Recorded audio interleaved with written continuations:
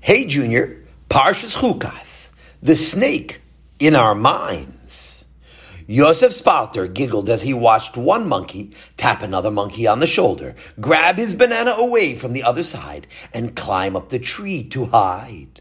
I could stay here and watch the monkeys all day, said Yosef. They're my favorite. They're probably your favorite because they give you ideas about how to bother me, laughed Yosef's older brother Daniel. Tati Spalter had taken Yosef and Daniel to the zoo as a reward for their learning the first parak of Mishnayos Brachos by heart, and they were enjoying their day together. After about an hour of walking, they passed a stand where a man was selling refreshments, and Tati offered to buy ices for the two sweaty boys. It's pretty hot today, and these jumbo rainbow ices deluxe will cool you off before we go into the next part of the zoo. I love rainbow ices, said Daniel. Yeah, said Yosef. There's nothing better than colorful ices. It's like having every taste in one food. Thank you so much, Tati. As the boys licked their ices and got ready to go into the next building, they heard the ding-a-ling of a bell and looked up to see a man selling refreshments from a different cart. And it had a big advertisement on it for Chol Yisrael ice cream.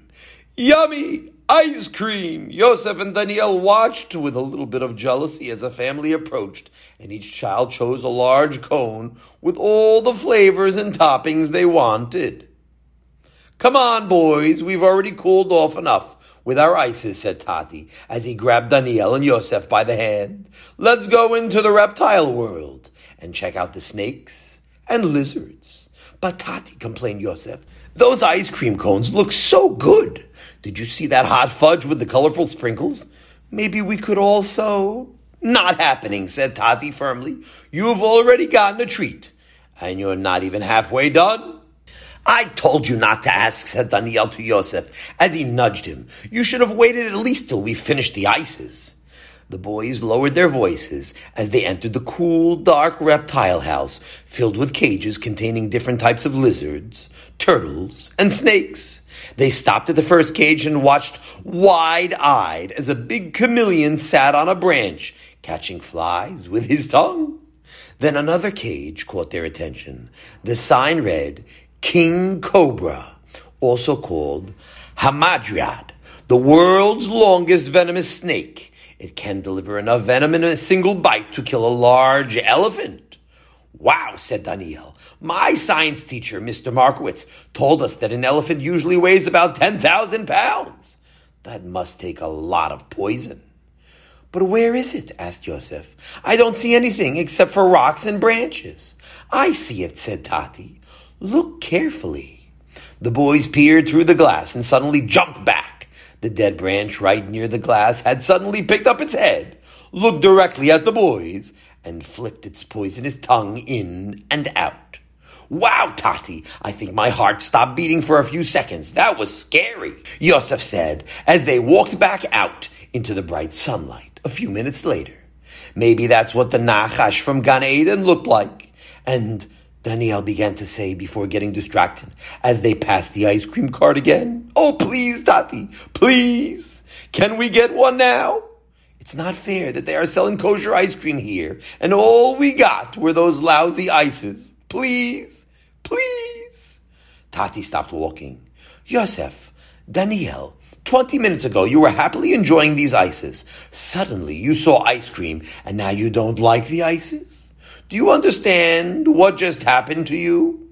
Yeah, we saw ice cream, Yosef said, wondering what his father didn't understand. It made perfect sense to Yosef. He was hungry for ice cream now. Tati smiled at the boys. You know that what just happened to us with the ices and the ice cream is similar to what happened to the Am Yisrael in this week's Parsha.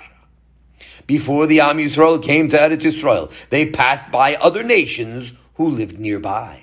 And those nations were eating real food. Sure, the Yidden had the man, but you couldn't lick the man like you lick a yummy ice cream cone. So when they passed by Midian and Ammon, and they saw children eating real ice cream, the Yetzer Hara began to crawl around in their head and give them ideas. Maybe it's better over there, they thought. And because they let the Yetzer Hara think for them, They complained to Moshe Rabbeinu. And what did Hashem do? He sent poisonous snakes to punish them. The question is, said Tati, why snakes? Why not lions or elephants? Maybe wild gorillas. Everything Hashem does is for a reason. Even when he punishes a person, every detail of the punishment is to teach a lesson. Daniel, you said a minute ago that the cobra reminded you of the Nachash in Gan Eden. And we know that snake was really the Malach, called the Yetzer Hara, only that Hashem chose to make it look like a snake. And really we should be bothered by the same question. Why did Hashem choose a snake? Maybe the Yetzer Hara should have come dressed up like a gorilla or a lion.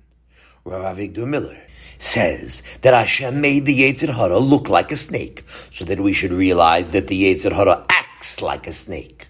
You remember when that cobra jumped out at us and surprised us? It was hiding in plain sight. You thought it was nothing, just a harmless dead branch. You couldn't even see it until it raised its head to bite. An elephant or a gorilla can't do that.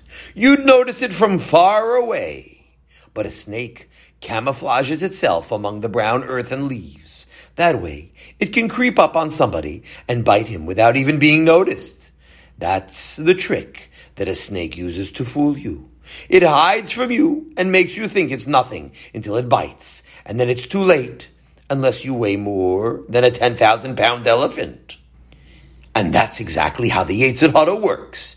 He hides himself, putting ideas in our heads and making us want things. And we don't even realize that it's the Yetzer Hara crawling around in our heads trying to poison us. And that's why Hashem chose to send snakes to punish the complainers. If he had wanted, he could have sent thousands of gorillas to punish the complainers, just like he punished the Mitzrim. But Hashem wanted Dafka, a snake, because he wanted to teach the Am Yisrael the secret tricks of the Yetzer Hara, about how a person can be happy and satisfied with what he has. But then the tricky snake begins to hide itself among your thoughts and make you unhappy. And the Bnei Yisrael learned that lesson forever. When they were surprised by the snakes that were hiding behind the branches and rocks, they reminded themselves about the even more dangerous snake, the Yetzer Hara, who is always hiding in your mind, trying to make you unhappy. And Baruch Hashem, just now, we're lucky enough to learn the same lesson the Bnei Yisrael did in the Midbar, only that we were lucky enough to learn the lesson from a snake behind a glass, while licking our delicious ices. Have a wonderful Shabbos!